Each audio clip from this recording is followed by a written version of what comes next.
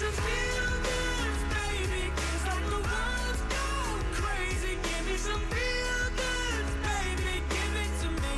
Give it to me. Simple pleasures are a feel good. Thank you for calling with those at 800-929-KOST. Ryan, do you have a simple pleasure yet? I thought of one, yeah.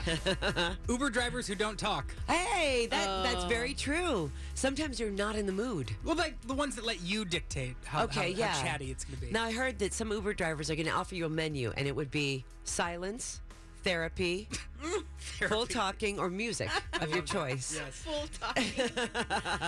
Because sometimes it is therapeutic if you have, someone who's objective, and they ask about things. Simple pleasure when they have a little bottle of water for you. Oh, good stuff. That I is love good. that. And the charger. You know you're in Yes. a good ride. 5 stars. Yeah. What about just getting into your couch with a fresh, just a nice blanket and Yes, binging Netflix? That's good. I love that.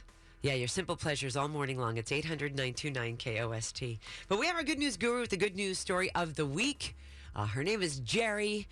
Jerry, thank you for calling. Where are you taking us today? We're headed to the Himalayan mountains where a tenacious little climber may have just broken a world record after she climbed to the top of a 23,000-foot mountain with almost no equipment. She did have 4 legs instead of 2 and the heart that goes with any loyal dog.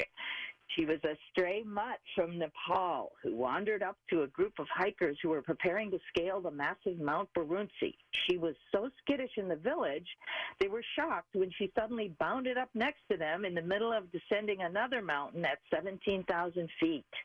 They named her Mira, and she took a liking to an American climber named Don and followed him.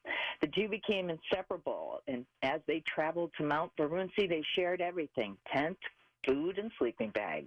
After 2 weeks, they finally reached the mountain's base camp, and Don knew the climb was too dangerous for the dog. Though he was heartbroken to say goodbye to his friend, he made her a leather leash and collar and tied her up near the camp staffers so she couldn't follow them. Half an hour after they left, there was Mira, having caught up to them after chewing through her leash. Her climbing skills were unparalleled, and she was without the booties typically worn by dogs.